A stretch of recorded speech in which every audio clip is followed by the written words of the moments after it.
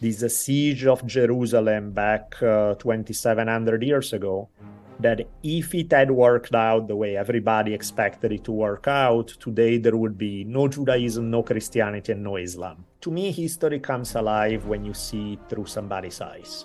Screw all the battle going around them, it's time to get it on. And so the soldiers are freaking out because they're like, these damn horses are gonna give us away. They can't pull them apart, so they just shove their mouth with grass, trying to at least make them be quiet while they're having sex.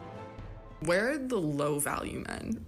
Like, what are all the low value men up to during these trying times? Because the high value men, I know they're around. They won't shut the fuck up.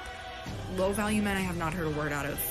I'm starting to think I'm on their side. I think I want one of those. I want a low value man. They don't make podcasts. I haven't seen one low value man make a podcast. Do they not know how to use microphones? Maybe that's a good thing. That's hot. All right, I've never seen a man use a microphone for good. Until now, everybody buckle up.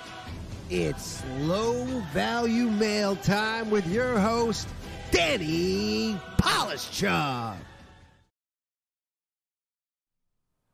Oh boy, everybody. Welcome back to an all new episode of Low Value Mail. It's Tuesday night. It's 9 p.m. on the East Coast. Who knows what time it is where you live? But welcome back to episode 73 of Low Value Mail. And this week we are joined by a guest. I'm always excited about our guests. I've been getting great guests for the show, but this one I'm very excited about. Daniele Bolelli from the History on Fire podcast is going to be joining me very, very shortly. Daniele is an Italian writer, university professor, martial artist, and podcaster based in Southern California. He's the author of several books on philosophy, martial arts, including On the Warrior's Path, and he hosts the hit podcast, The Drunken Taoist, and, of course, History on Fire, and he's going to be joining us very shortly. He's currently working out. He is, I just spoke before, and he's getting some reps in because he goes hard. And before I bring him on, just a couple things, and then we will get going here. So before anything, please like, subscribe, leave a rating and review if you're listening to this on your podcast app. Honestly, it really does help. If you just go on Spotify, Apple, Google, whatever the heck, and just leave a review. 5 stars, of course, unless you're a piece of shit. It really does help. Also, if you'd like to support the show, help me make this show longer, eventually 4 hours. Help me get a producer so that I can maybe screen calls one day and, not do every single thing myself. You can support the show on Patreon or twitter.com/DannyJokes or x.com/DannyJokes. It goes to the same thing. Subscribe. My premium Twitter thing that I've been doing, I've actually been posting some like behind the scenes stuff of sketches that I've been doing, which is I only post them there. And I just like Twitter. I'm literally on Twitter several hours a day. So if you have to choose between the one, Twitter is way more fun. So consider that. Next week, we got Joey B. Tunes. If you know him, I'm very excited about that. And August 22nd, Jeremy Kaufman. And then August 29th, we got the boys from War Mode rounding out the guests for the month. No Bathhouse tomorrow, as I'll be back in Canada, but I'll be back next week. And finally, if you live anywhere near my hometown of Burlington, Ontario, Canada, North America, I don't know if you put something after it, but I will be telling jokes, headlining this Friday and Saturday night at Yuck Yucks. Go to their website, yuckyucks.com. I think for tickets, yuckyucks.ca. I think it's yuckyucks.com. For tickets, if you want to come hang out, say what's up. And that's about it. That's all I wanted to tell you. Let's get to the show. One moment, please, everybody, while I cue this all up. See, if I had a producer, I wouldn't have to do any of this stuff myself, but such is life. I don't mind it, but I just really really just introduce the potential for me fucking this up. Hold on. Look at that. We got two of me. Hold on. And one moment, please. All right. Here we go. Can you hear me, Danielle? I can hear you just fine. How are you doing? Excellent. I'm doing very well. Welcome to the show. Thank you very much for coming on. I really do appreciate it. I was just telling people you're getting some reps in. You're hardcore, dude. I spend so much of the day sitting down, writing, working at the computer that to stay sane, I take, every 20, 30 minutes I work, I get up, I get some reps in, lift some weights, do something so that I don't melt into the couch. And it helps the balance, Even when you're working a bunch, you don't have to take 2 hours off to work out. You just take a few seconds break here and there throughout the day, and it does something. Yeah, that's the Elon Musk system that he's been on. He says he doesn't have time to. You're actually a MMA guy, right? Like you train and all that stuff. Uh-huh. What do you think about? This is totally off topic, but because Elon Musk is he wants to fight Mark Zuckerberg. I'm like, he's gonna get destroyed, right? Yeah, I think so too. I think that's why I found out suddenly he has like, oh wait, my neck is hurt. I have to have surgery. I'm like, I think he started looking at some videos, realized that his counterpart is actually training for real, and he's having second thoughts. I mean, not only is Zuckerberg training for real, he's like pretty jacked. He's younger than him by probably a decade. Yeah. The only thing he has on him is size, I guess. He's probably. Yeah. But at what point does size not become like in mixed martial arts, right? It's like size could be a little bit of a benefit, but I imagine it could also hurt you if you're slower. I think size is important when you are of similar level. If you are roughly trained the same, similar skills, one guy is a lot bigger. Yeah, bigger guy is probably going to win. But usually among most people who are not pros, the gap in skill is so big that the size factor becomes considerably less important. Right. Yeah. Okay. Well, this is that's interesting. Do you have like belts in what do you train? Jiu-jitsu? Yeah, I train the main ones. Yeah, I have black belts in jiu-jitsu, judo. I did a style that was more like self-defense oriented called Sun Tzu. It's I like all of it, to be honest. Yeah. I like all martial arts. I considered briefly getting into it, and then like all my friends, they all get so injured. Like they're all just... Yeah. Yeah, for sure. Yeah. Just today I was like, fuck, I think I have a broken rib. Yeah. So you do get injured. I mean, the only thing that I can say that's good about grappling is that at least it's not brain injuries. You're not taking the punishment that you take with striking arts. Yeah. But you still take damage. That's for sure. Yeah. It's all like just these little nagging injuries. I mean, I have enough of those and I don't do any of that shit.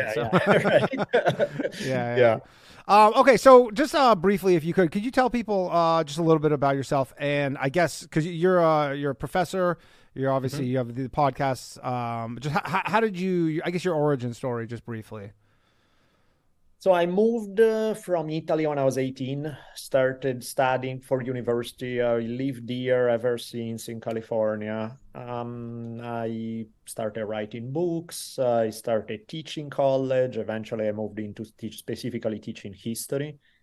And then one thing that happened was one of those weird moments when the universe decided to open a door. At the time when, by the way, my life was just in shambles, stuff was going pretty bad. And all of a sudden I got called back in 2011 to be a guest on Rogan's show.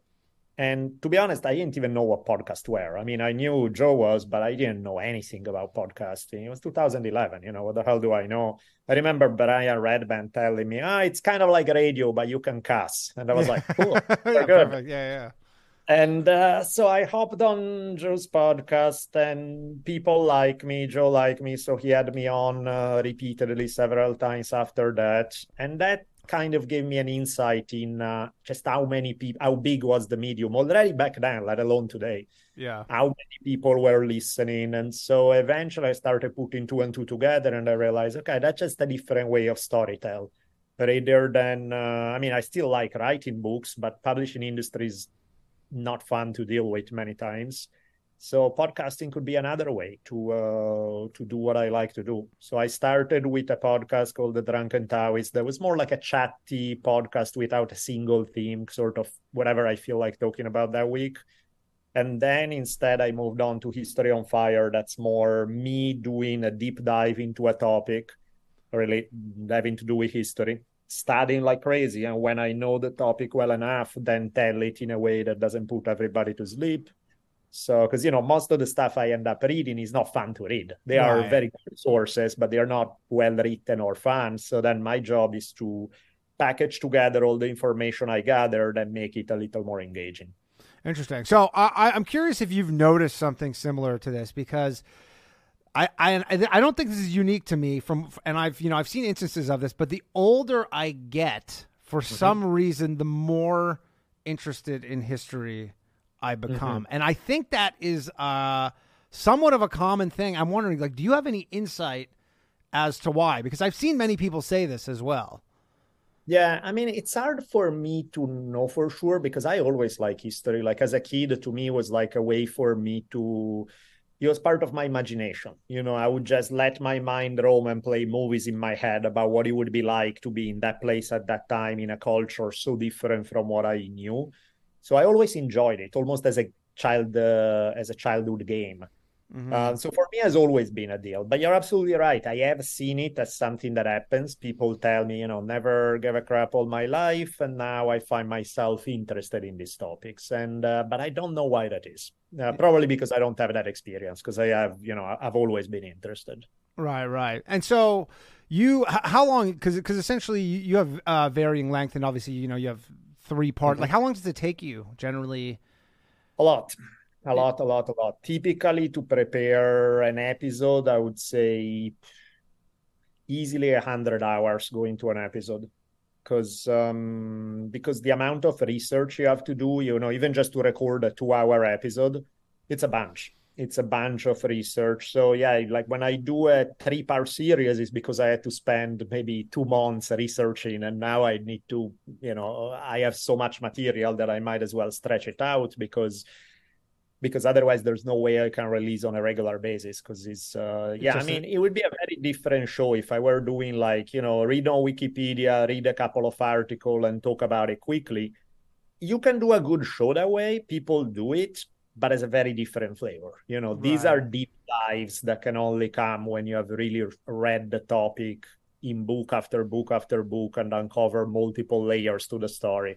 So it's a bit of a different way of telling it. And do you notice like a lot of contradictory things when you're researching things? Like, yeah, because there's obviously the thing where everybody says history's written by the victors, right? Yeah. Like, do you find that sometimes you'll go and you're like, is there an instance where you're like you find I don't want to say like the loser's side essentially, and you go like, this is obviously like a way different, and then how do you kind of combine the two? I mean, in most cases, really, because most of the time we don't have nearly as many sources as we would like to really confidently make a call about what happened. So a lot of the time, in the face of contradictory information, I go about it a couple of different ways. If I see, a bunch of different sources all tell one story and only one tell a different story, and there's a pretty clear reason why this person would say something different, I'm like, okay, that's bias and probably not accurate. In some cases, when you can tell, I'll tell multiple stories. I'll say, hey, this is what we know happened, bare minimum information.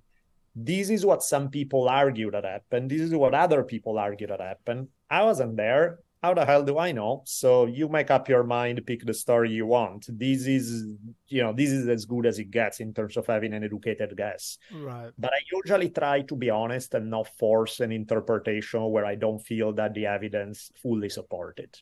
Right. And does this stuff ever change? Like, will there be, you're working, or maybe even something that you've released where new information actually comes out that, like, and like, where does that come from when it's, a historical item, like something's unearthed, or like, how does that?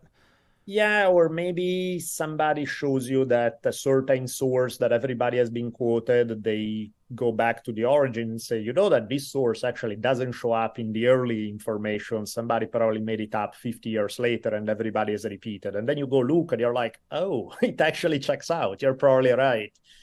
Like, for example, there's a great, I know you're telling me before we started recording, you've been listening to the Jack Johnson series about the first African-American to become a heavyweight champion in boxing. There's a fantastic Jack Johnson story that I think may be made up. that I eventually found. I think I opened the series with that, where there's With this story in Georgia of, when he's driving yeah, in Georgia. yeah. And it's I can see that it's almost too good to be true of a story. And Yeah. I mean, hell, I'll still tell it as a legend in terms of how why people would even believe it about him, because he did carry himself that way. But probably the specific. But just to tell the story real quick, is like the tale goes that Johnson was really like speeding in when he drove his cars. Got busted by a cop. The cop tells him, "Hey, you were speeding. You owe me X amount of money." And Jack Johnson gives him twice as much. I don't know. I'm making up the Yeah, numbers. He goes, you owe him 50 because you pay tickets on Yeah, the spot, and he's like, you owe me yeah, $50, and he gave him 100. exactly. And he's like, I don't have change for that. And Johnson's like, oh, no, don't worry. I'm going to be driving back this way in a few hours, and I'll be doing the same speed. So let Yeah, me just. he's prepaying. Have And you? Oh, so go ahead. no, and I mean, and that testified to Jack Johnson badassery and captures his character, and he's being defiant. Is he literally true? Like, stuff I've seen after recording the podcast makes me think, not entirely sure that's true. Sure. Great story. Yeah, there's a lot of similar lore around. You know, Robert Johnson. Oh yeah, of course. The blues guitar player, the inventor of the blues, who everybody says made like a deal with the devil, and all that stuff. That would actually be a cool. He's got a crazy story, like everybody. Oh yeah. Yeah, the crossroads. The crossroads, yes. Yeah, exactly. Yes. But he has a lot of stuff where you're like, no, I mean, there's one photo of him or something, you know, and like nobody really knows much about him.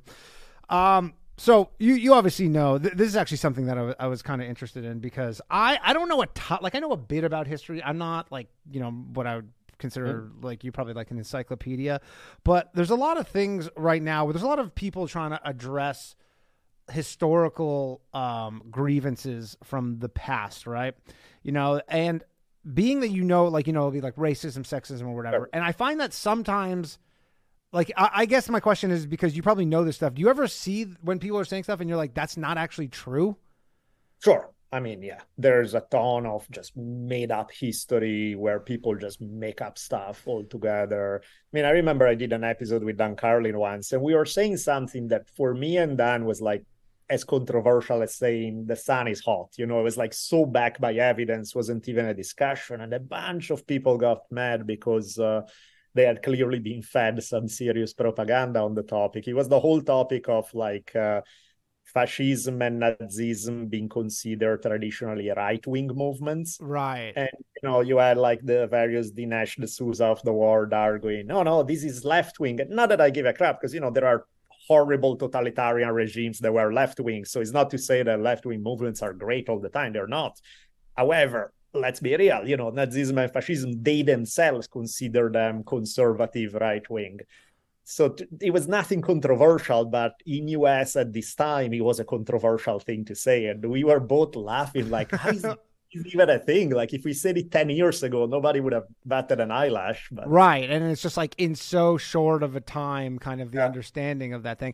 And now that actually brings me to something else, which, so how do you see, because obviously everything when you research is generally from books, I imagine there's nothing else. Like, do you ever think about what a historian is going to look like in 200 years from now, assuming there's still a planet or any of that stuff?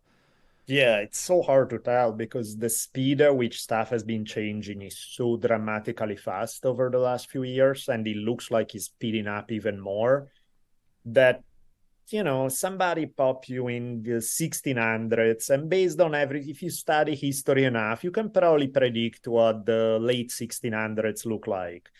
Today, I would have a hard time predicting what's up 10 years from now. You know, it's like it would be so. It's very, very hard to know what the future entails, both when it comes to history and everything else, really, because stuff is changing under our feet at an insane speed. Yeah, because I guess there's so much video evidence, obviously, even though that can be manipulated very easily as well. And so you have to think historians in 200 years from now, like, you know, maybe when they're covering the COVID pandemic, they're going to be using video, but then there's like so much, like, because I imagine at least the one good thing about covering something from, say, 500 years ago, like I was listening to your thing on Caravaggio, right? It's like there must be a finite amount of stuff for the most part. Yeah. Right. Yeah, absolutely. Yeah. That's like kind of publicly available. And like, do you go, like, do you have to go, is there like some sort of like Vatican library or something similar to that where like doing stuff like that, or is it just all like online and typically all online and books? Because the reality is that if you are going to do that kind of research, which is what the real historians do, real historians tend to be awful when it comes to writing and communicating well what they research, but they are fantastic researchers, right? They dig up the info, they provide the rationale for why they believe this info is correct or not. I tend to jump in at that level. I take what a bunch of researchers do, I studied it, and then I get to tell it to an audience that doesn't give a crap about 50 pages of discussion of whether a tiny reference is accurate or not. Right, because you're just doing your storytelling, really. Which is so that's my side of history. Whereas some guys are purely researchers. They are not communicators. They don't storytell. They are purely. Those are the guys who are going to be digging in archives through dusty volumes to try to figure out stuff that nobody has covered and things like that. Yeah. And how far do you plan ahead your topics? Try as much as possible, because the reality is that it takes so long that sometimes if I cut it too close, I may not be in time. So I try to have at least a few months of material always ready.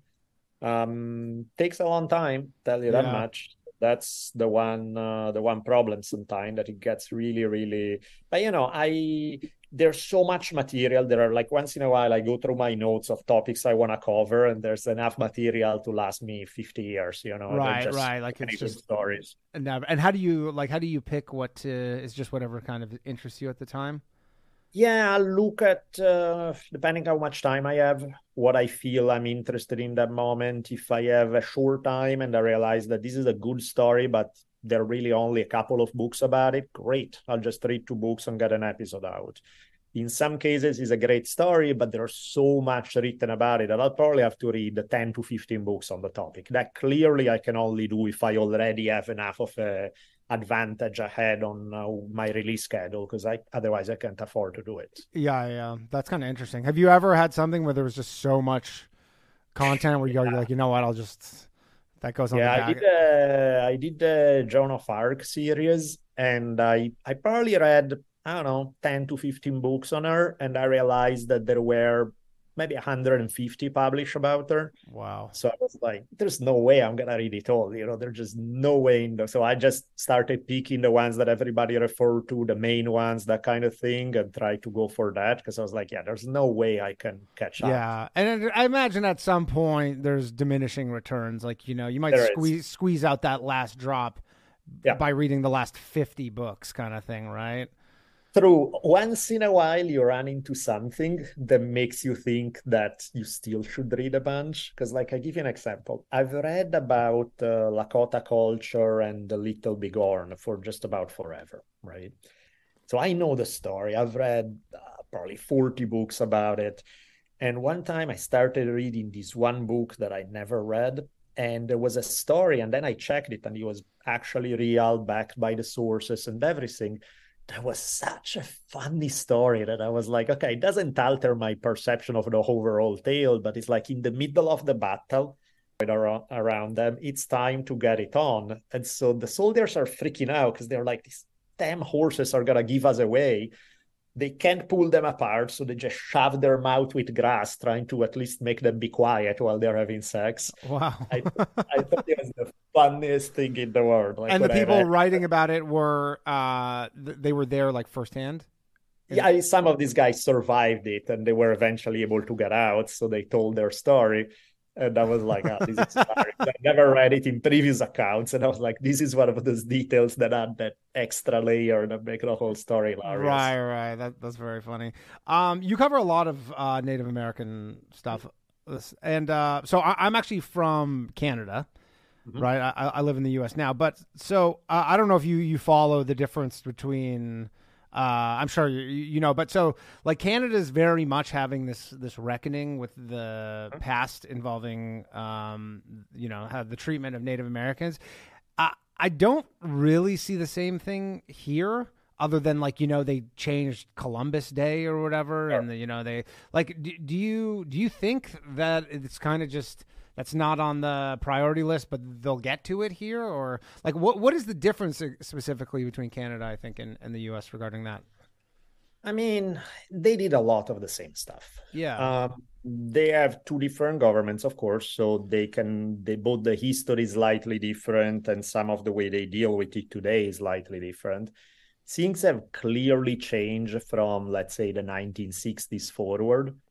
Even if you watch movies on the topic, just at the level of popular culture, most movies pre-1960s, with a few exceptions, they were all like bad Indians coming to scalp good white people, and the cavalry arrives and saves the day. Whereas most post-1960s movies tend to have a little bit more sympathetic eye toward it all. Sure. So, culturally has changed. Some of the laws have changed. Like, I give you an example. In US, it was flat out illegal for some Native American religious ceremonies to be practiced until the 1970s, which is hilarious. Really? Yeah, when you think about, the whole idea of freedom of religion, it's almost like the government was like, yeah, freedom of religions for the religions we actually like, not for your dumb stuff. When was that law passed?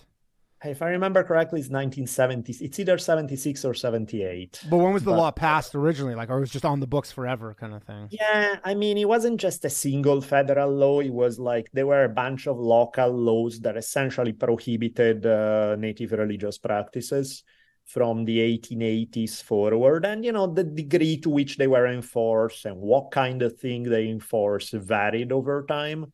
But yeah, there were a bunch of things that were just flat out illegal. I mean, they even made illegal some of their traditional dances that were not even religious or things like that. It was just a full program of you guys are going to assimilate whether you like it or not. And if you don't like it, bad. That was, I think, pretty similar with what happened in Canada. Like, did they have residential schools in the United States? Oh, yeah. What are called here, they would call them the boarding schools, but it's the same. Schools?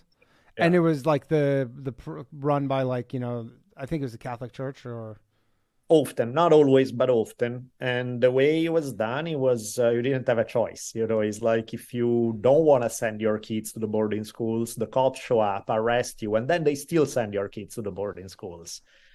So it wasn't something that you really had a choice about. And the treatment in the boarding schools tended to be fairly awful. Granted, I mean, some people had there are exceptions, some people had good experiences, but generally speaking, you would get beat up a lot for speaking your language. For example, you had to speak only English. There was a whole series of infractions that you would get beat up for. So heavy physical punishment, heavy effort to really reshape the identity, eliminate the language, give you a new name, forget whatever native name you had. Now you get pick an Anglo name, and that's going to be your name. So identity was really changed at every level in the boarding schools, effectively creating a generation gaps, because, a bunch of kids who got beat up every time they speak a word of their tribal language are not going to want to teach their kids. Right. They will feel alienated from the culture of their parents. So really creating a gap between the previous generations and the newer ones. Yeah, that was something similar that happened in Canada. Essentially, they were just trying to get rid of their whole, identity. They're like, that's bad, and ours is the good one. Do you know when they ended in the United States, the boarding schools? Again, it varies, because some boarding schools still exist, but of course are not the same thing as they used to be. They're not forcibly taking. No, exactly. Nobody's getting forced anymore. I mean, there were other things too along with that, like but roughly, sorry, just to answer your question before I go off on a tangent. Yeah, go ahead. Roughly, it seems to be, it started being much less enforced following the 1950s forward. People still happened that they would get sent to boarding schools, but there were more and more schools open on reservations where things were done more locally. So it became less common from the 50s forward to hear of the same kind of horror stories. Right. And so you, just it seems like just from viewing the topics, you seem to be focused more on kind of individual stories versus kind of like events, right? Is there a specific reason for that, or do you think just for the storytelling that you do, you like to kind of more of like a micro.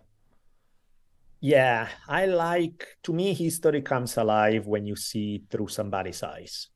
When you see, it's like if you were watching a movie, there's a main character, there are a few main characters. Those are the people through whose eyes you get to see the story.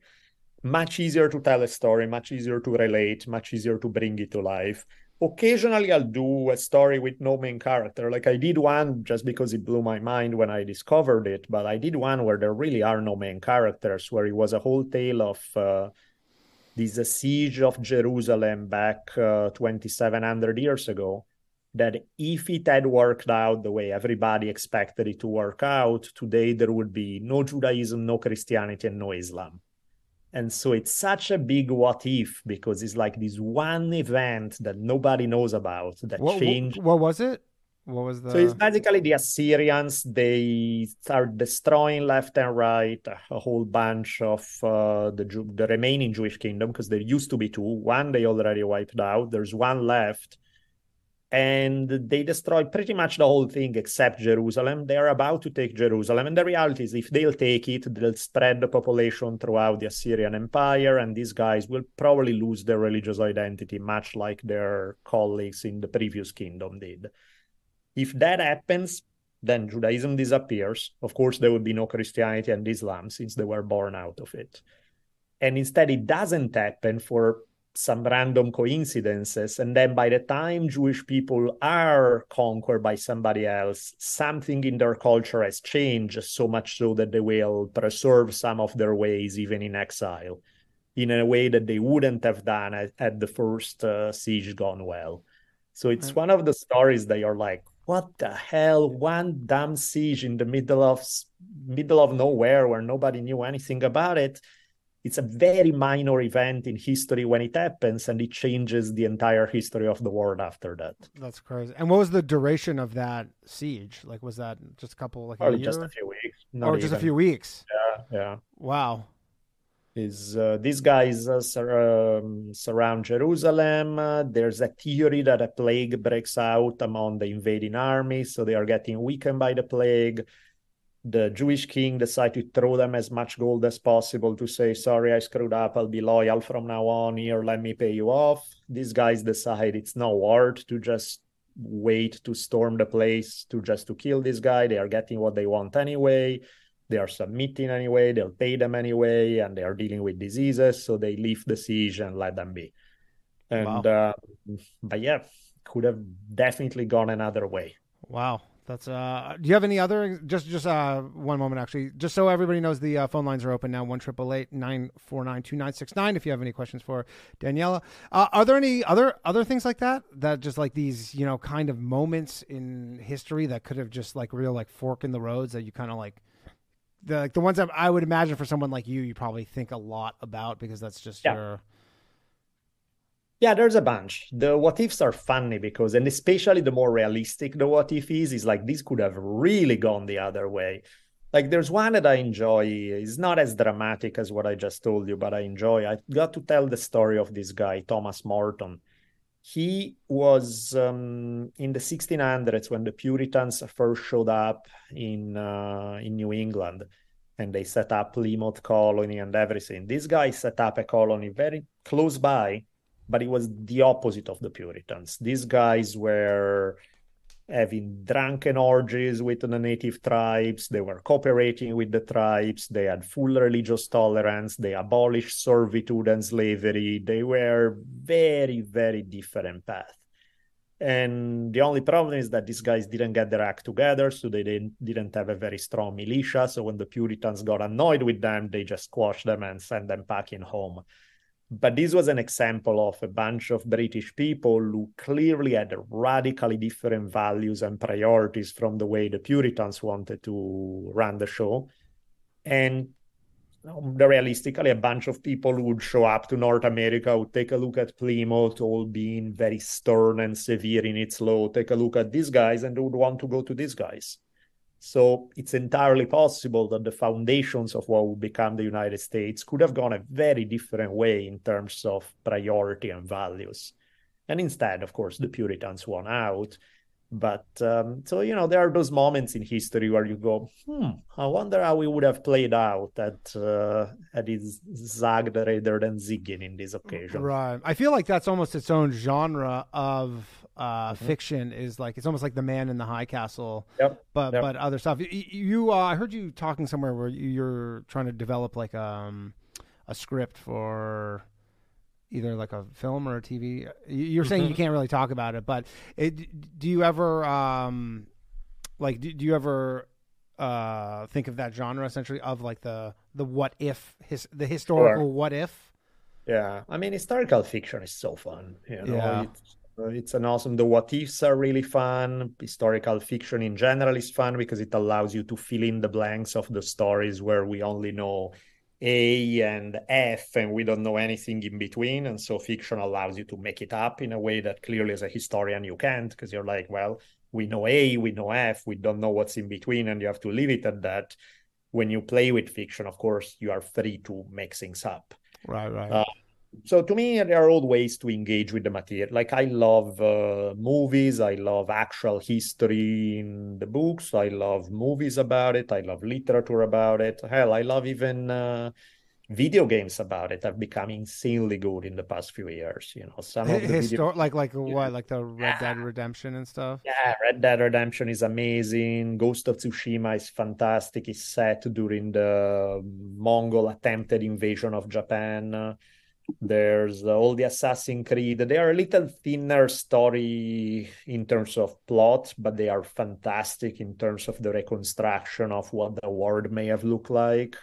I mean, I was just a month ago, I was in Venice, Italy, and I was telling my daughter about the game. And so I pulled out this old Assassin's Creed and we start playing it. And I can sure exactly the corner where we were standing in Venice for real. I can sure that same exact corner In the game. constructed perfectly, right? Wow. It's just as it is, imagining what it would have been like 500 years before. And I'm like, this is awesome. And I had that as a kid. I would have liked history even more.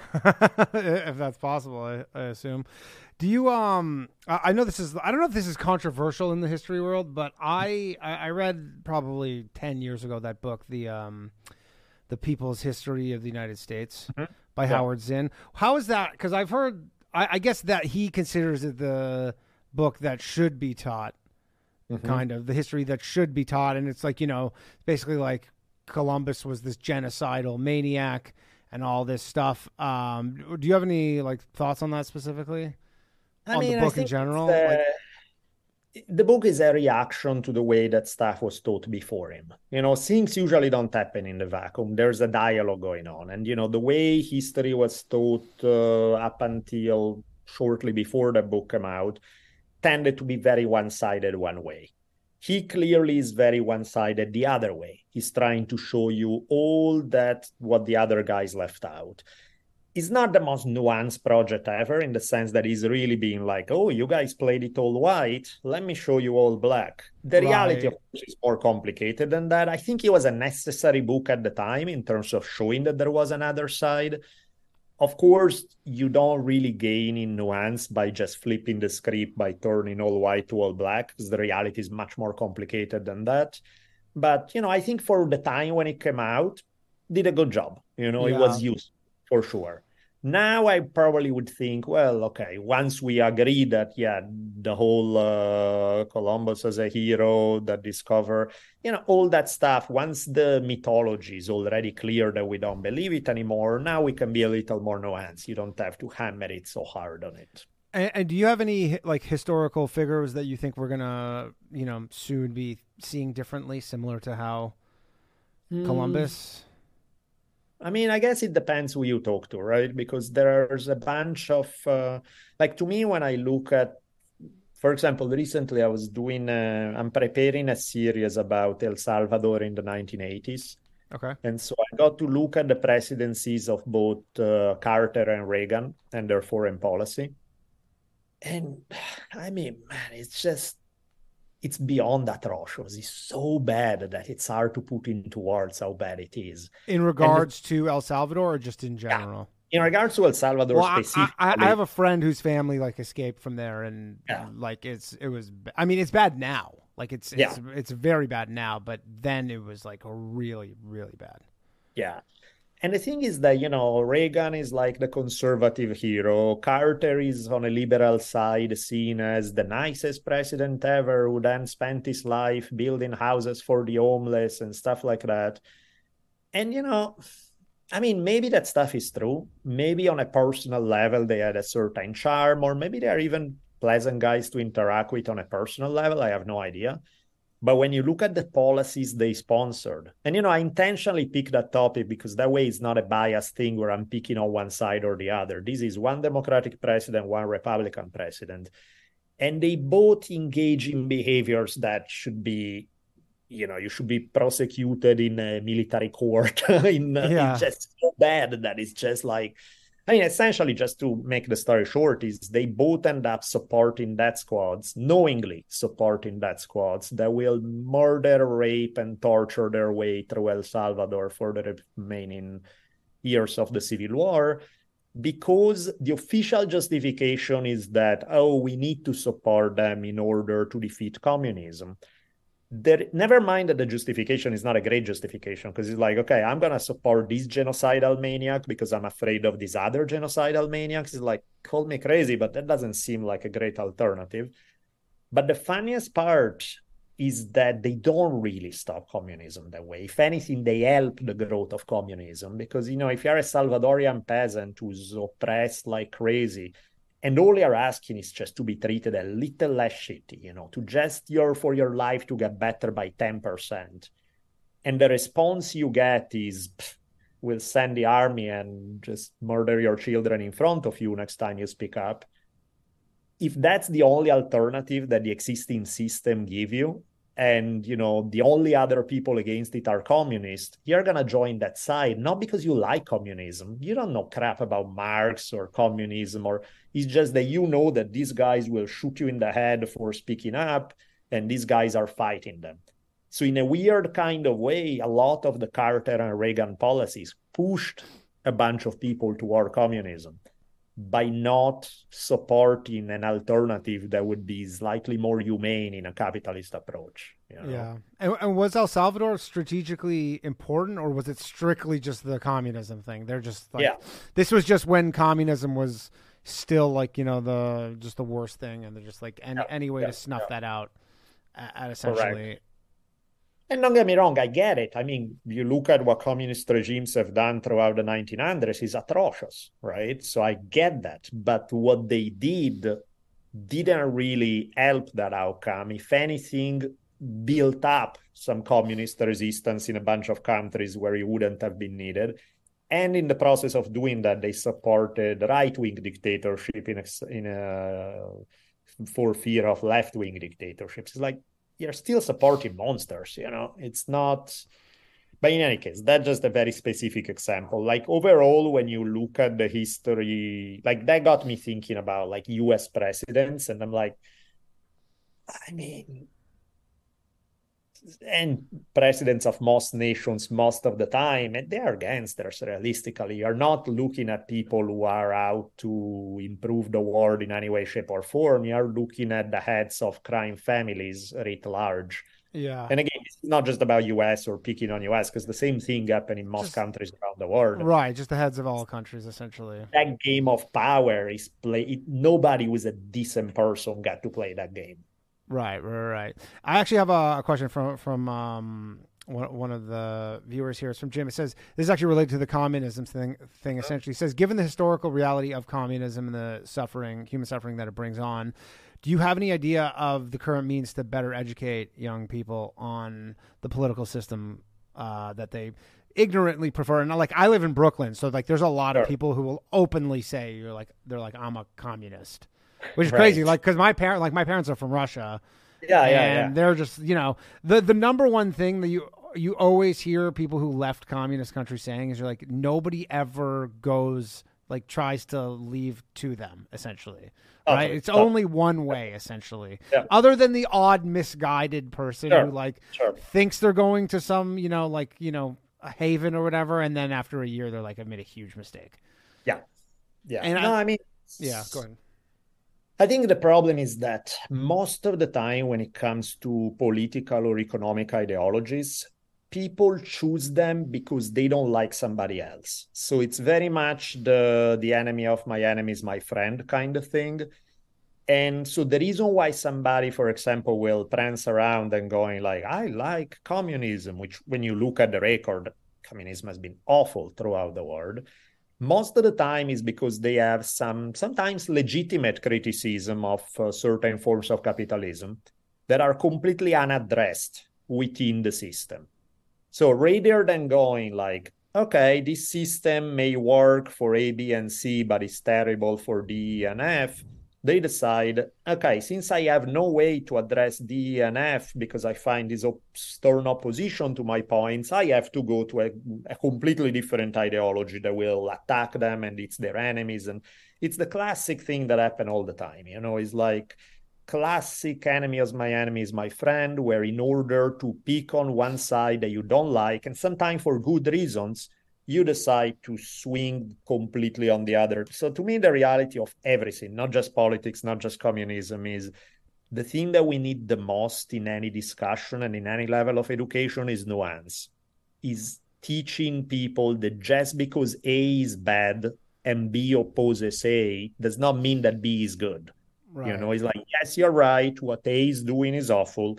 No, B is not a better alternative. And here is why. You can actually acknowledge these two things, that one thing is bad and something that opposes it is also bad, and vice versa. One thing has a good point but doesn't fully get it, and some. So to me, it's like being able to have discussion that are not waving a flag of like, I'm a communist, I'm a capitalist, I'm this, I'm that. To me, that's like children arguing. You know, it's just such a bullshit level of intellectual. Like, it's not, there's nothing sophisticated about that way of thinking. So to me, it's like really looking at case by case and digging in the nuance. I think nuance is one of the most important words that we need to hammer on over and over again. Oh, okay, one second. We got a call here. One moment, please. Hello. Thanks for calling Low Value Mail. One moment, please, while I connect you. And... all right, you're on with Daniele. Who am I speaking with? Hey, Danny, it's Format. How are you doing? Hey. Good. How you doing? Doing great. So, Daniel, it's nice to see you on the podcast. I actually just found out about you today when I found out you were going to be on the greatest podcast of all time. And I did a little bit of research on what you're all about, and I was pretty impressed. You seem like a hella chill dude. So, thanks, man. Yeah, there was a few things I found particularly interesting. Well, first off, I believe you're a fellow. I don't know if fellow is the right word. You're a bit of a Taoist. Sure. Is that right? Yeah, I find Taoist philosophy to be extremely applicable. You know, I find Taoist ideas to be something that I don't have to believe in it. I just look at the way the world is and I'm like, oh yeah, that principle checks out with the reality I see around me. Absolutely. Yeah, no, I found like just a few years ago, someone was talking about it and was like really recommending it. And I was like, you know what? This guy is selling it real good. Let me check it out. Right. So I went and grabbed a copy off Amazon, and mind you, and I'm like a stone cold nihilist, like the optimistic type of nihilist. You know, right. Just to clarify, because a lot of people get all kinds of different ideas about what nihilism is, what it isn't. The way I look at it is just kind of like atheism plus, right? It's just like you start with. All of this scripture might be might be full of shit. So how do we just be moral without some scripture telling us how to be moral, right? So I look at nihilism that way. It just starts with, okay, we're not going to take our morality from scripture, so let's develop it on our own.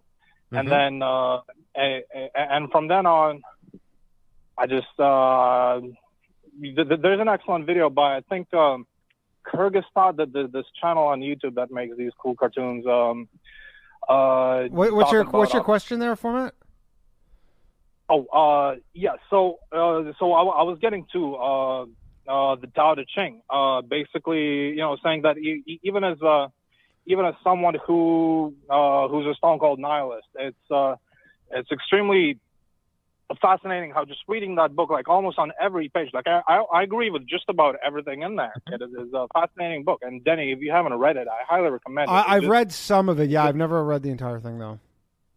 True. Yeah, it's really cool how like it applies from way back in the day, from like thousands of years ago. It reads as if someone could have written it yesterday. And like even some passages like, oh, this thing is like these cops are getting out of hand. The police needs to be needs to chill out. Like there's just all kinds of like really really interesting interesting ways that it applies to our world today. And I was just wondering, like, what sort of your takeaway from Taoism on, I wanted to hear from someone who's as experienced in it, because it seems like you've been into it for a while. How do you apply it?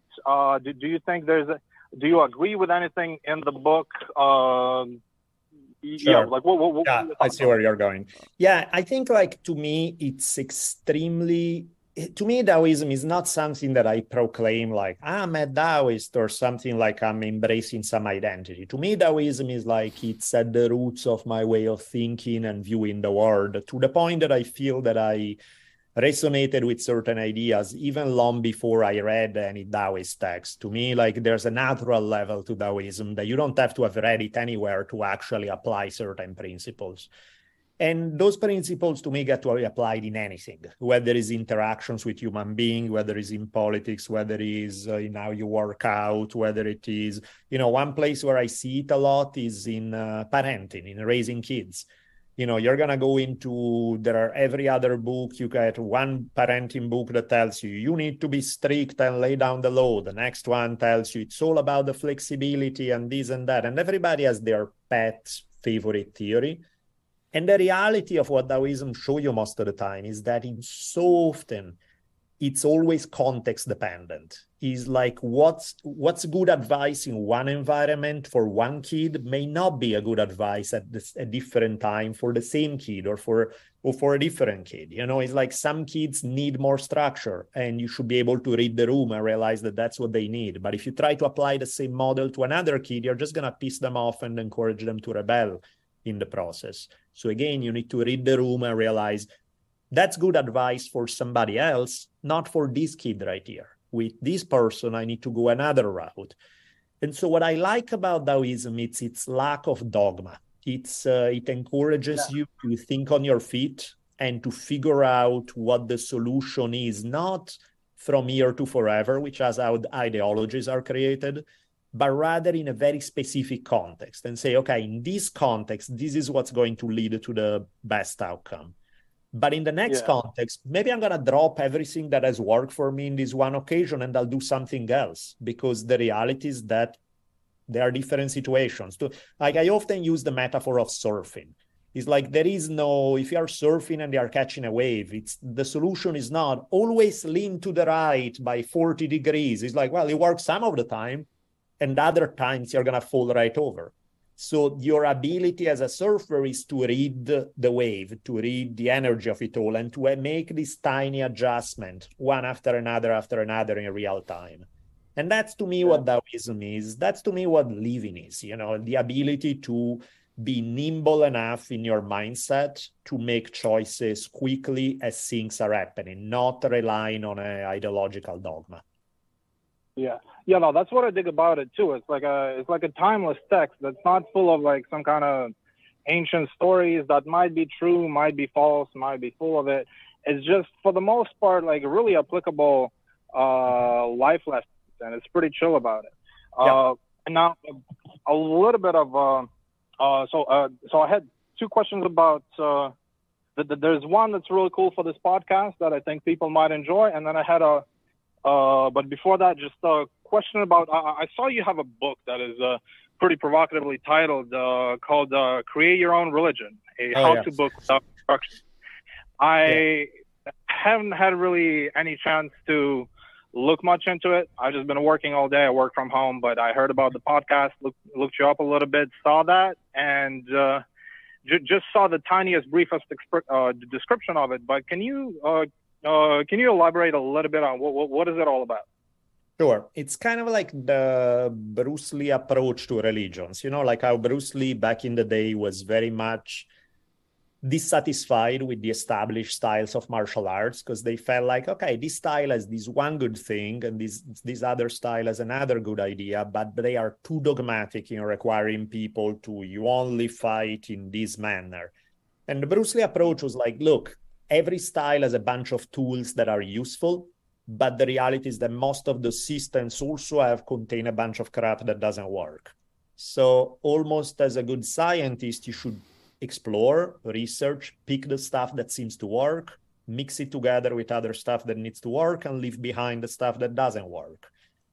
When it comes to martial arts, it's great because you see immediately whether stuff works or doesn't. There's an immediate feedback from reality. When it comes to religion or philosophy, of course, it's more complicated. However, I do like the idea of picking and choosing from multiple sources, philosophies, religions, political ideologies, whatever that may be, to create your way of life, a way of life that works for you, while at the same time remaining open to constantly change it. As more information come in, as the context changes, be ready to drop stuff that work for you at some time and evolve with it. So that's kind of the approach. Is I look at major world religions, pick the stuff that to me seems to have worked well, and also highlight the stuff that has really not worked well and how certain ideas can be absolutely toxic, and sort of try to separate what I find valuable for what I find not valuable. Of course, that's a personal choice. I'm not expecting anybody else to feel exactly the way I do, but it's a process to encourage people to, rather than embrace a tradition altogether or condemn it altogether, it's just, look, most traditions are made of very contradictory ideas. See which ones resonate for you, if any, and which ones seem to be complete crap that lead to terrible places. It's almost like the be like water thing. That, yep. Kind of, right? Yep. All right, Format. Anything else? Yeah. Well, I was just gonna say I dig it. I'm gonna have to check it out for sure. Now, the last thing I think this podcast, the podcast viewers might enjoy. I heard you talk on a different podcast about a story about your grandma who was a bit of a baddie, from what I got. Yeah. There was something involving bombs or something. If you can tell us that story, that sounded fascinating to me. And I'll let you go on that note, though. Yeah. So in World War II, my grandmother was a teenager, and she, her boyfriend was a partisan fighting against fascism. He got murdered. She did not take it well, and then joined the resistance and spent the rest of the war trying to blow up as many fascists as possible with bombs. So yeah, she has a pretty crazy story because a bunch of her friends were captured by Nazis and executed. She went pretty close to getting captured. She would carry weapons. She would smuggle bombs.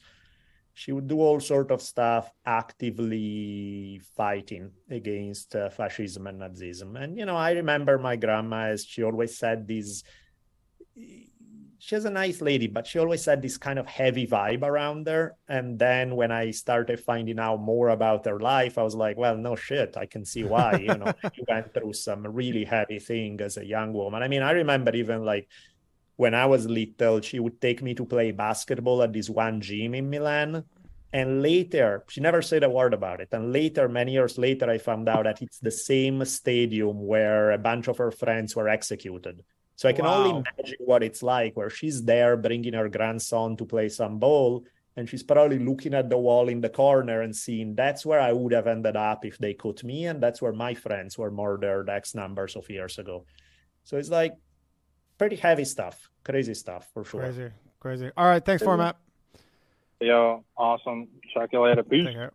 Yeah, I'm actually I'm going to it's my grandmother's 98th birthday on Friday. I'm going to visit her. She's from Russia, and it's the same. Like I always thought about this a lot, that people, especially, older, but from that kind of part of the world, they just have all these crazy experiences. Like she escaped, like she was in Russia and she, escaped the Nazis or whatever. And then they went to Siberia and they like took a train to Siberia. And she's like, on the train, they stopped at like some town where they were all housed. And she's like, they put her in these farmhouses or whatever, and then she's like, the one beside it had a bomb dropped on it, and like everybody died, and like literally next door, and you're just like, I can't believe I even exist when you hear that stuff. All right, we got another call. One moment, please. Hello, thanks for calling Low Value Mail. One moment, please. Who am I speaking with? And it's Jay. Jay, all right, you are on with Daniele. Go ahead. Hey, how are you guys doing tonight? Very good. Nice. I just have a question, more like something that I hear constantly. People in favor of communism say it's actually never been tried. That's why it's never been successful, because it's never actually been earnestly attempted or actually given a real chance to actually do what they claim to do. Yeah, I never understand when people say that. What's the thing I could say? It's so common. That's like the most common thing I hear people saying, that if they let it happen, it would work. It's kind of the same thing. How do I rebuttal that? Well, it's the same thing as free market capitalism, right? That there is no such thing as fully free market capitalism. And so there's both of these ideologies deal with a utopia of what it would be like in a perfect world. Because the reality is that most capitalism has never been the kind of free market capitalism that people talk about. It's always regulated by government, with government subsidizing one side or another. So the reality is that they are both mythologies that will never really exist in reality. And one thing, especially when it comes to communism, that really doesn't check out in terms of functioning well, and that's what I think is the biggest Marxist mistake in the analysis of history, is the fact that Marx expected communism to work in some state-level society after capitalism. If anything, the one places where you can see communist ideas, even though they are not communist because they are not state-run, but where you can see them applied is they are in earlier society, in a tribal society where everybody knows each other, where the people of the tribe are your extended family. Of course, you're going to have a system more based on sharing. Of course, private property will be at a bare minimum. Of course, because these are people that you care about, that you love, that you'll do whatever is needed for them. In a system where there are millions of people and you don't know who the hell is your next door neighbor, let alone, the idea where suddenly you work like a dog and you start looking at other people who are not working as hard, and so you don't want to do it, and it's way harder to make something like that work in a large society compared to a small society. In a small society, you could. In a face-to-face community where everybody's committed, everybody's friends, that kind of idea would work, but then it wouldn't really be communism because it's not this government-run entity, it's something else. No, it sounds like family. Exactly. It's more like extended family, like a tribe, at a tribal level. Yeah. I mean, all you got to do, I'm telling you, is you just, even the people who say that, like, they wouldn't believe it, but all you have to do is go have them talk about communism to someone who lived under it. Yeah. And, like, you see this just bitterness, this, like, visceral bitterness in their face when they just, like, rehash any of the Cubans in Florida. Oh, of course. That's why they all vote for Trump. That's why they all vote for Trump, because they're all Republican, and most Hispanics don't understand. And it's like, because they lived it. Yeah, because they're like, we're not voting for anything that'll ever bring me even like an inch back to that. They're like, I'd rather be the opposite. Wow. Of this. Yeah. Yeah, I mean, the Che Guevara is a hero. And I recently started to, like, do my own research. And it's like, wait, he wasn't that great of a guy. Yeah, he's almost become this like pop culture figure to a degree where people don't even really care. Yeah, he's just on a shirt, and you think, oh, if I wear the shirt, I'm cool, and I'm. Yeah, it's just like it's become its own. Yeah, like it's just become a way of signaling like your identity essentially in a certain fashion, where people are like, they don't really think much past that. Yeah, well, I guess the rebuttal is speak to someone who's been Oh, for sure. That Well, I thanks, feel like. gentlemen. Yeah. That helped out a lot. All right. Take care. Have to have some conversations with these coffee shop people I see all the time. All right. Thanks. Do you still teach, obviously, right? Yeah. Yeah. And do you like? Are you just teach? Are you back in class or is it over Zoom? Little bit. A lot of it I'm online. I Okay. do go these days. I'm going like 1 day a week face to face.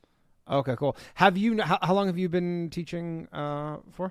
Started teaching in 2001, so it's been 22 years. And so, have you been noticing like a big difference, like in terms of the political temperature and all that? Like, what kind of how people?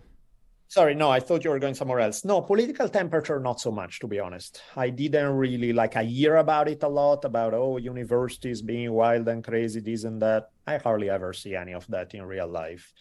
What I have been noticing is the difference with the past in terms of social life. It's like back a few years ago, I would walk into class and there would be like a full party going on where everybody's talking to each other. And I would have to almost be like, hey, guys, let's get to work now. Now it's like you can hear a pin drop. Nobody talks to one another. People walk in, they sit separate. The class ends, they all go their separate way. And I just feel it as monstrously lonely. Really? Granted, not everywhere is like that, but the tendency, I think is a social tendency, which is where we're going anyway, to become much more individualized, less social and all of that. And I see it in a dramatic fashion among my students. And is that you just think like technology related? Technology related, as a society, we privilege work above all else. So it's like if you build as a society where the idea is if there's a great job across the country, drop everything and go. Of course, it's a society that's going to invest less in social relationships because social relationships become disposable at that point. Technology has definitely increased that. And then, of course, 3 years or whatever long of COVID didn't help in that regard either. Yeah, but you don't notice, like, are there ever any topics when you're considering teaching that you think might cause, nothing like that? Because you hear about that in some, maybe it's like super liberal arts colleges or something.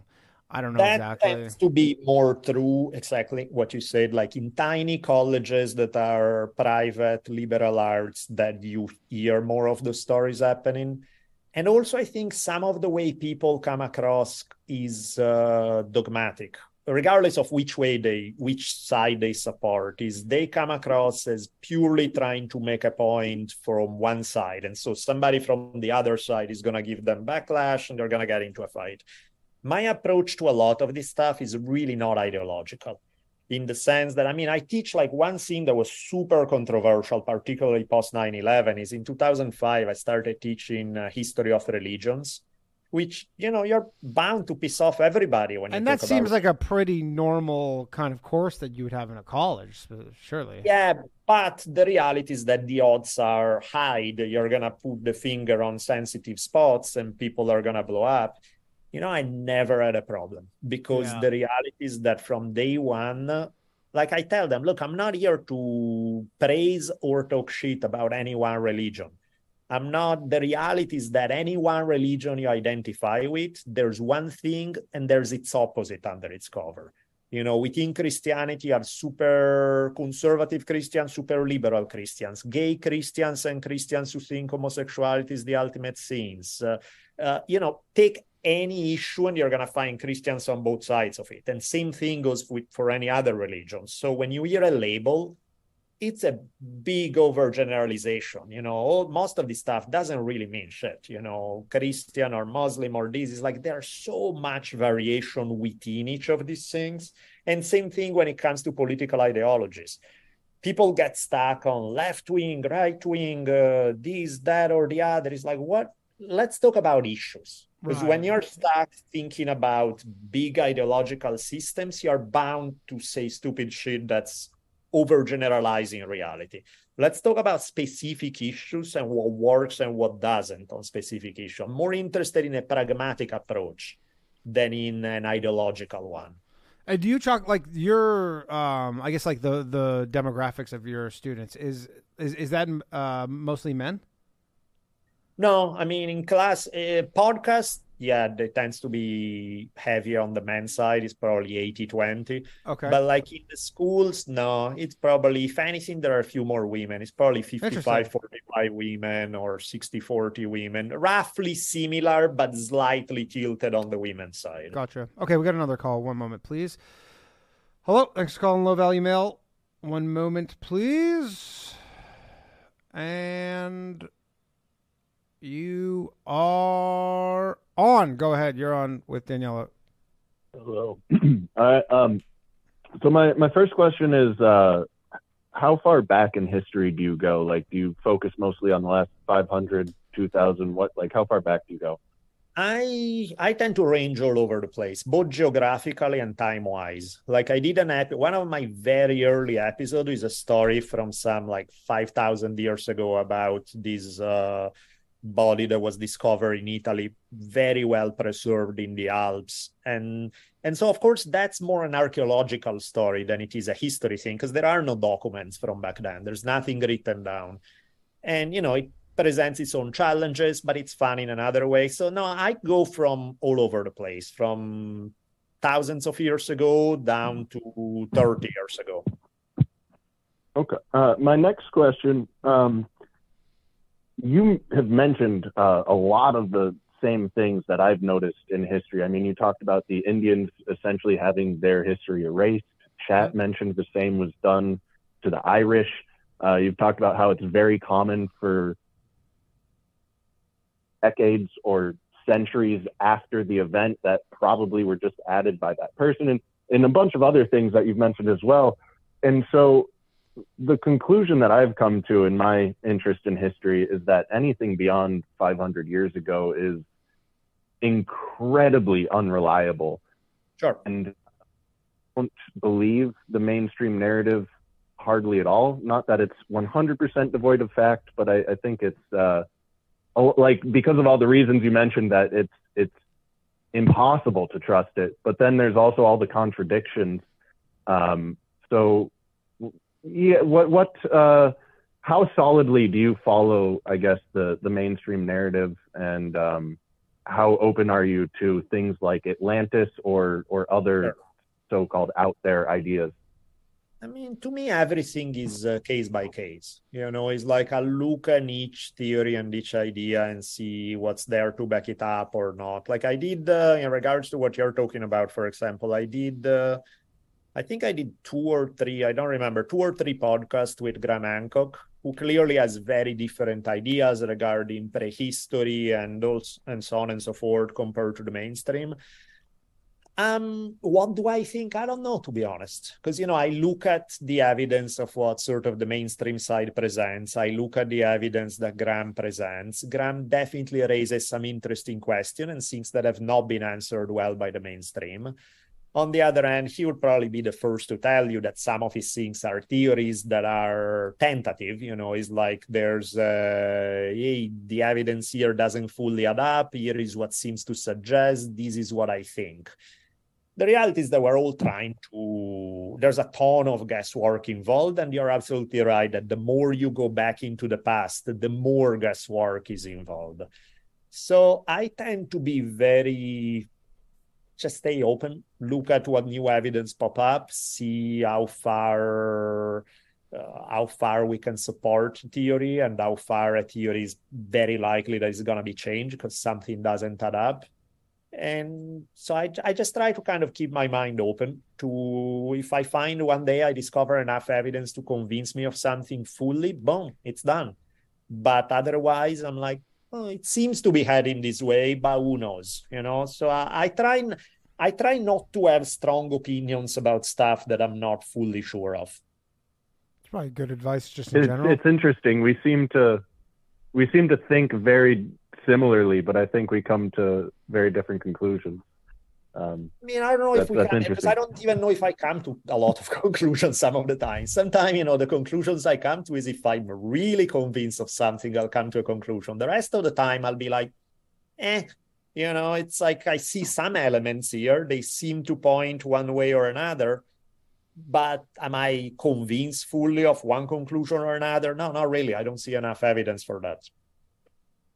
Yeah, no, especially the further back you go. Yeah, it's absolutely. One last question. So I apologize if you've answered this, but your beliefs in religion, the further I go back, the more there seems to be a core to all of these religions, that they're stemming from a singular source. It kind of seems that way.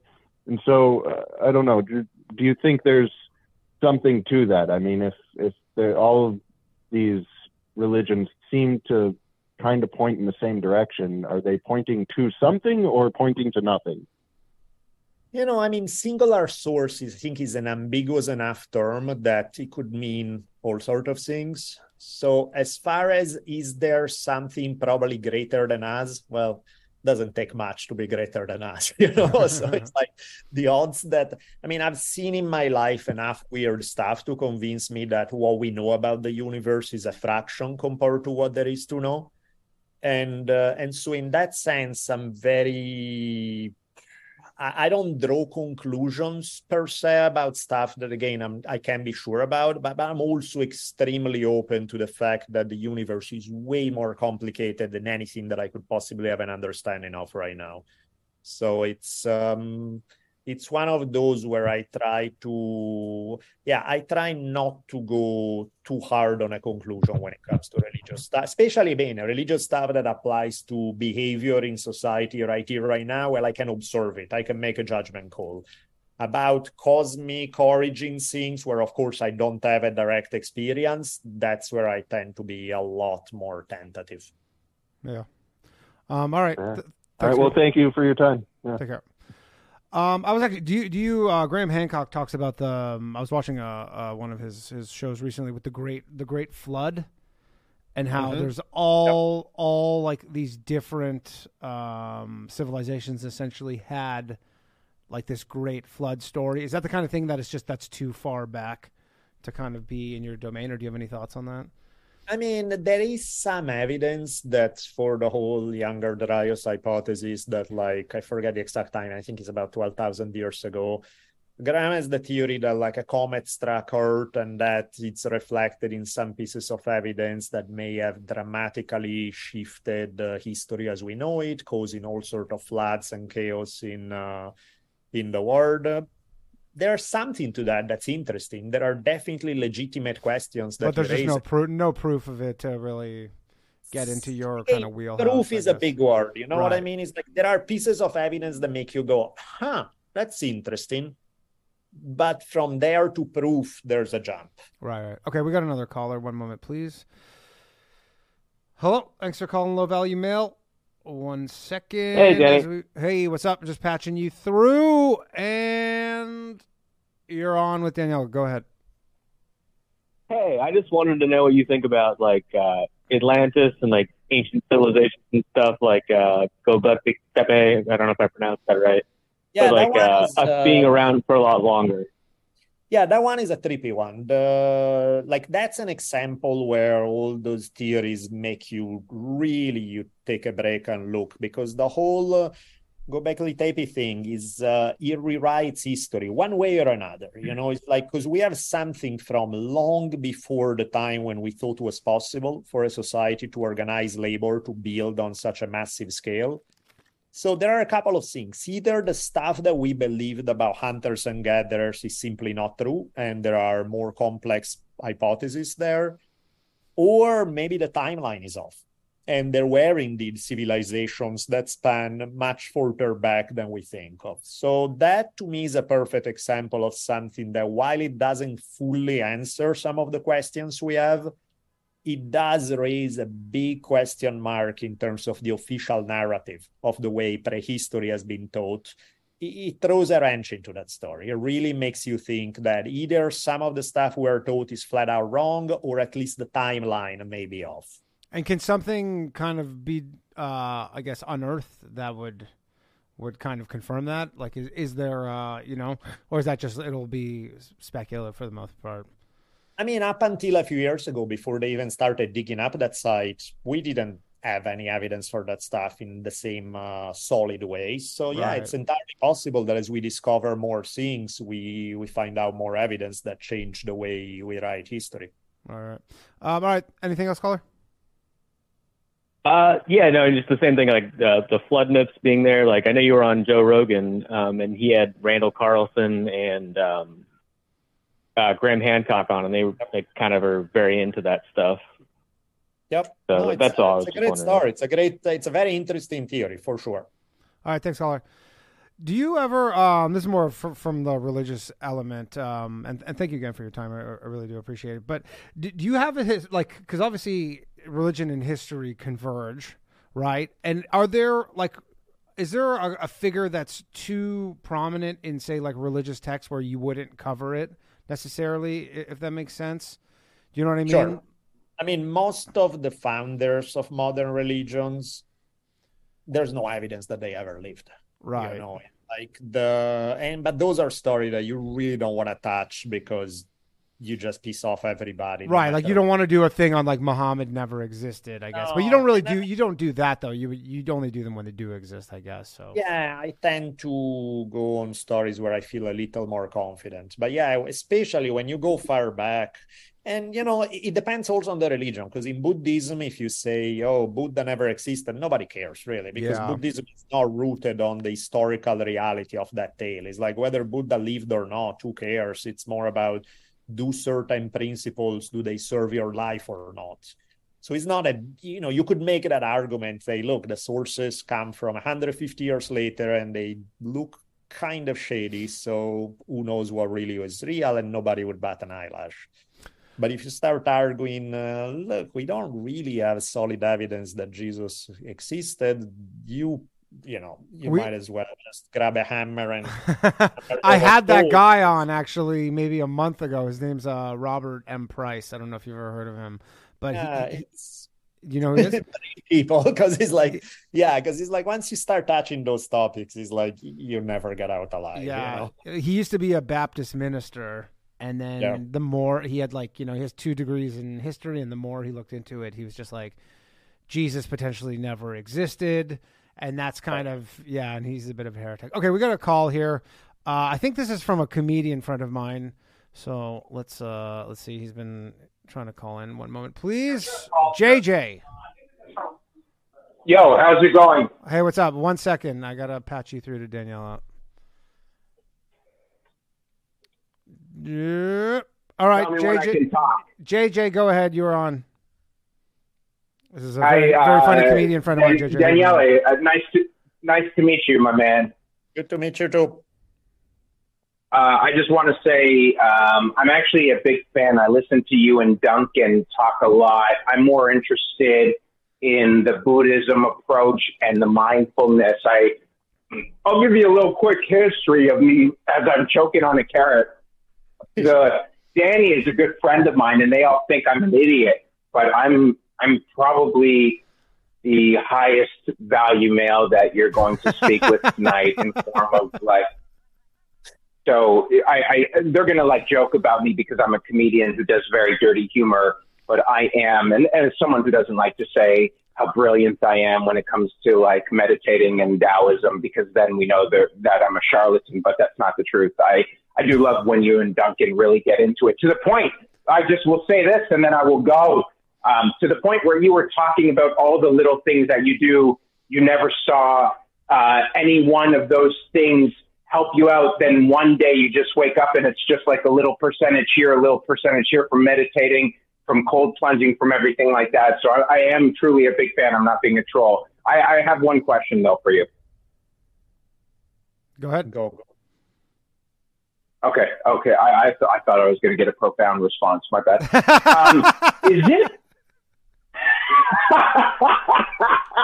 Is it possible that what we're going through today, and I think someone kind of touched on it, has happened before? Like there has been the internet, there has been such an advanced civilization, or is that just crazy talk? Is this possible that existed? I mean, That's basically like the solar Yeah. flare idea that there's like Yeah. a solar flare. You lose like 2 generations. You lose all like everything's on hard drives. Nothing's on paper. And just in 2 generations, you lose everything, right? Essentially. Well, yeah, that's what I'm saying. Like, Yeah. because I mean, it's just crazy. Like when you do, again, when I listen to guys like you and whomever it is talking about stuff, like I don't want to say their names and like quote you incorrectly, but there's always that idea that in my mind that something like this existed very close to what it was. However long it could have been, like, hundreds of thousands, maybe even millions of years ago. But, like we can get wiped out at any time from an asteroid, right? There could be a super volcano that wrecks us all. And then it starts all over again. And then in a million years, this civilization exists. I mean, that's possible. I mean, or is that just crazy? I think it's definitely possible. Civilization rests on a very thin layer. We think of it as this super solid thing. It's not, really wouldn't take much, especially for a civilization like ours that's so interconnected. So a big collapse would be a global collapse, wouldn't just be in one place and not in another. So yeah, it's definitely possible. Is there super solid evidence that happened? I'm not completely sold. I know some people are. I'm like, yeah, it's possible for sure. And there's some stuff that makes you wonder about the timeline. That's about as far as I go, but I definitely don't rule it out. Yeah. Okay, and then I have one more other question. Oh, sorry, go ahead. No, go ahead, JJ. Okay, and then I'll leave you at this. I don't know if you want to hang up or whatever. So I really do respect guys like you and Duncan so much. I listen to Jack Cornfield, and I'm a huge Alan Watts fan. My question to you is someone in my 40s, I am extreme, and you don't have the answer, but I'm curious to know what your thought is. I am extremely fearful of the idea of death, that everything just goes to black and that's it. Like that scares the shit out of me. Would love to hear your, can you give me some comfort? Yeah, I relate. I understand. It's like, I think anybody who's honest with themselves and really give it a thought, it's like a really damn scary concept, right? It's like we get mad if scary. Totally. So I get it completely. I think like a couple of things that have changed my perspective a little bit. I've had some experiences that are weird enough, and I don't have any solid evidence of something that certainly convinced me of something or another, but I've had enough weird experiences where people close to me have died, and in objective way I've seen stuff that I was like, okay, that's a weird one, I don't know what to do with it, where it did make me feel like there's probably more than what we know. There's what that is, I don't know. But I don't think of course I don't have proof, but if you ask me to make a bet, do I think that life as we know it is the beginning and the end of it all? I don't think so. I've seen and felt things where enough of them where I'm like, yeah, I get the hints that there's more than material reality. That's awesome. I appreciate this. And I just wanted to say, unfortunately, you're going to have to go back to the lower educated minds after this call. Have a great night. Thanks, JJ. JJ, everybody, very, very funny comedian, good friend of mine. All right, we're going to wrap this up very shortly. I have a couple of questions that I wanted to. This is from Anthony. He says, of all the historical figures you've researched, what one has surprised you the most? So the one, my all-time favorite, one that I love to death, and it's a different story because so many of the stories that we cover are murderous and bloody and warfare and this and that and the other. And this instead is a happy story for once. I covered the life of this one Zen monk from the 1400s, Ikkyu, who's an absolute hilarious guy. His main passion in life were in no particular order, women, drinking, and Zen. And he was just nice. Regularly clashing with established authority, even within Zen monasteries. He was funny to a level that is just like he was a born comedian. And at the same time, he's really insightful, really deep, somebody who really enjoyed life and made people around him enjoy life. What was his name? EQ, Ikkyu. Oh, okay. And I did a couple of episodes about him, and he's by far my favorite historical figure of all times. Really? And where did he reside? So he was in Japan. He was born, I think, in either 1391 or 1394. I can remember right now. And then he lived through a good chunk of the 1400s because he died in his late 80s. Oh, wow. And man, I love that guy so much. He's just such a breath of fresh air because so much of history can be depressing and heavy, and you just look at his story and this is as good as it gets.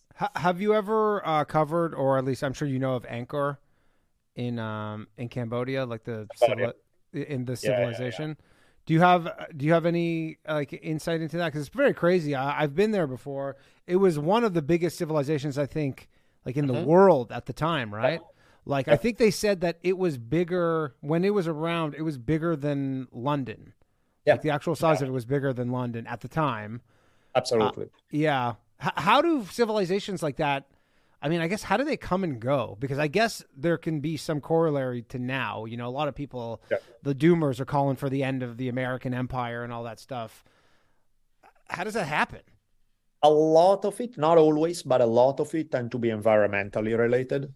Either over-exploiting our resources or the climate changes and society, particularly because it built so large, it has a harder time adapting to some of the changes taking place. And so in Cambodia in particular, it was brutal because they got a period of both intense drought and flooding, which is like, wait, give me one or the other, right? It's like, they would get this intense drought, and then when it would rain, so they would structure everything to maximize water absorption, and then the sky would open up and it would rain like crazy level where it would flood the whole place. And then they go back, okay, now we have a lot of water, we need to adapt to this, and then they get another drought. And so the back and forth in the climate, while I don't think it was the only explanation, it definitely plays a role. And when you look at the collapse of most civilization, usually there are environmental explanations at play. Yeah, interesting. There's I'm sure you've heard this Mark Twain quote, history never repeats itself, but it does often rhyme. Yeah. Do you see that a lot?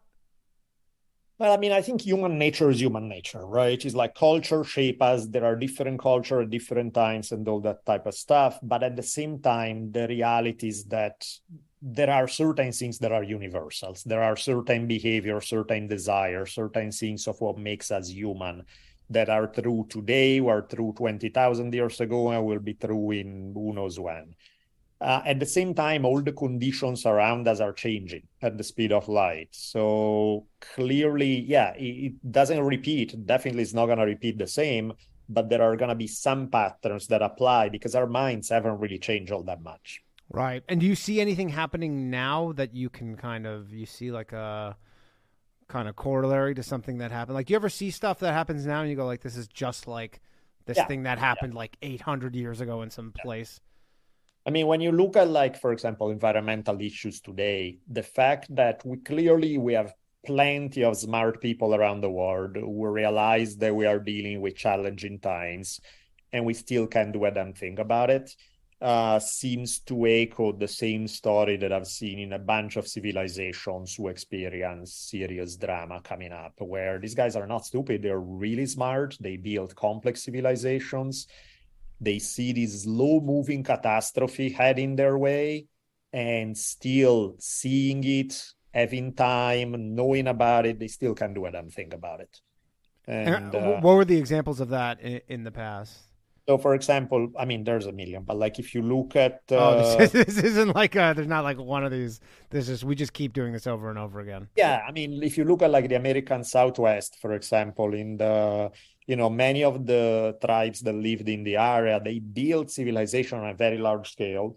They were very successful and show few signs of warfare. So you're like, oh, these guys are doing fantastic. And then you fast forward a couple of 100 years and warfare is everywhere. Their population collapse, starvation and drama. And you're like, what just happened?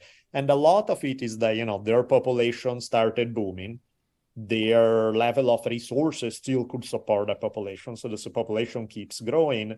And then as they are coming to a place where the relationship between population and resources is getting a little challenging, the resources collapse because of environmental factors. And now you have way more people than you can support. And guess what? When people go hungry, bad things start happening. Yeah, that's pretty scary. You don't have any prediction on whether that's going to happen. I guess you can't really because of the environmental element. Yeah, it's complicated. And I mean, it's clear that we're going into hard times. What it means could be anything. You know, it could be hard times like, oh, you're going to see a decline in standards of living and some issue that make your life 10% worse, which is like, it's annoying, but whatever. Yeah. Or it could be very dramatic. We don't really know. Are you a proponent of the fourth turning? What's the fourth turning? The fourth turning, it's a book by Neil Howe. He's like a demographer. Basically, he says that there's cycles, basically seasons throughout, like basically every 20 years is its own season. There's 4 seasons, and every 80 years it basically they play out the same. It's like this cycle of 80 years, and he essentially predicted a lot of the stuff that happened with COVID and all this stuff, not specifically, but just like all these things would happen just based on the fact that there hadn't been anything in a while, and we're currently in this essentially the fourth turning, which is what he calls it, and that this is the one of like the maximum like disruption and chaos, but at the end of it like once you get through it, it's like, you know, springtime and everything's blooming, but it's very turbulent, and essentially what he believes is we're at the beginning of this 20-year period. That doesn't sound good, but yeah, no, I mean, the reality is, I don't know. Could be. I would have to look at what evidence he based it on more, but interesting for sure. Okay. All right. We're going to wrap this up. One last question from Anthony, and then I'll let you go. And I appreciate you very much taking your time. Which historical figure do you feel is criminally underappreciated, and which one would you say is overhyped? I think most of the people we know about are overhyped, because the reality is that most of the stuff that we focus on tend to be power players, kings, queens, whatever. I mean, if you think about any society, you look at like who's in like the past few presidents, it's like among all the people in US I would want to hang out with, would I want to hang out with any of the past few presidents? Fuck no. You know, these are not people. And the reality is that history is going to remember mostly those guys and hardly anybody else. So to me, it's like what we focus on in history sometimes is such a thin layer of individuals, and often not the most interesting ones, that most of the big names are overhyped, because most of these guys, I mean, so much of history is the story of a bunch of gangsters fighting each other for power, you know, and it's like, you know, most of these people are psychopaths, you know, most of these people are so addicted to power and wealth that they would run over their grandma in the name of that, and that's how they make their name in history. So I think like the majority of the people we focus on in history are people that are highly overhyped. Right. And what about the underrated? I mean, I think, of course, there's probably some of the most unappreciated ones are fantastic individuals who will live throughout history that whose names we'll never know. Right. You'll just never, you know, they were maybe just fantastic, but on a, you know, a local level. Exactly. Or something, given like what I was telling you, like the EQ guy is such a fantastic model for living. His attitude is so brilliant. And incidentally, he even had a big impact on the cultural life of Japan. But I mean, how many people know of a guy like that, you know? Right. And I think there are a lot of individuals like that throughout history. Most of them, we'll find them in the footnotes, if we find them at all. Right. And so how did his story persist? Like, how did his make it through when I would imagine many people like his at some point kind of just, you know, hit a dead end essentially, and you never... Yeah. I think he had a couple of reasons why he becomes famous. You know, one level, many of the people who hang out with him, who thought he was brilliant and wanted to learn from him, they became some of the most important figures in Japanese cultural life, from people who started tea ceremony to people who revolutionized theater to... So, you know, he had this entourage of people who had a big impact on stuff that people will remember down the road. in his later life, he was able to, at the time when in the middle of civil war, so much of Kyoto was destroyed, he was able to rebuild some of the big Zen monastery through his connections. And so there's a direct line from him to some of the traditions that are still present. So things like that. But honestly, it's chance, It's like at different people, nobody would have remembered him. If he did, he would have been the same guy, just as brilliant, just as fun, and nobody would have known him at all. Essentially just has the right disciples almost to a degree. Yeah. Okay, we're going to wrap this up. Where can people find you if they want more? So in a moment of rare intelligence, which doesn't happen often for me, I created a link tree, the site that has all possible sites. So I have a link tree, which of course link tree is spelled, it's linktr.ee, so they separate it, and then / my name, Daniele Bolelli. Daniele is like Daniel with an E at the end, and Bolelli is Bolelli. That has all my links from a YouTube channel I just started for History on Fire. I'm going to be putting more material there. The podcast, do you do any video content for History on Fire? Yeah, that's what I just did for the first time a month ago. I created this one. It's a funny video. I created this video about Alexander the Great drinking misadventures, which are pretty funny. And I'll do more, and so I'll try to do that on YouTube. The link to the podcast, link to the various social media, and Patreon, Substack, all that good stuff. All that stuff. Okay, everybody definitely go check out your YouTube, because everybody's watching on YouTube and on Rumble. Shout out to everybody watching on Rumble. All right, thank you very much, everybody. Thank you for watching, calling in, all that stuff, listening. We'll be back next week with Joey B. Tunes. Have a good night. My shit heroic. Empathic abilities, my face be also stoic. Bleep blow up, nigga. That just means I'm working. They see me as a leader, so that's why I'm Captain Kirkin. These tracks from the stars, that much is for certain. You can feel this hit if you up or if you hurting. I'm raising my stock, not talking my feet in some Birkin. Number Johnny 5 got a fucking short circuit. Bring the track to life when I spit phenomenally. When I hit, she feel that shit in her abdominals. These rappers make me laugh like comic view, they comical. You know I got a ball out, I hit the track running just like Sonic do. They don't want to turn on my light switch. Yeah, they was trying to get me on my hype shit. Yeah, they don't want to turn on my light switch. Yeah, and they tried to down me on some KO type shit. Yeah, they don't want to turn on my light switch. Yeah, now we pulling up fresh on some flight shit. Ha. They don't want to turn on my light switch. Yeah, they don't want to turn on my light switch. They don't want to turn on my light switch. Yeah, they was trying to get me on my hype shit. Yeah, they don't want to turn on my light switch. Yeah, and they tried to down me on some KO type shit. Yeah, they don't want to turn on my light switch. Yeah, I'm pulling up fresh on some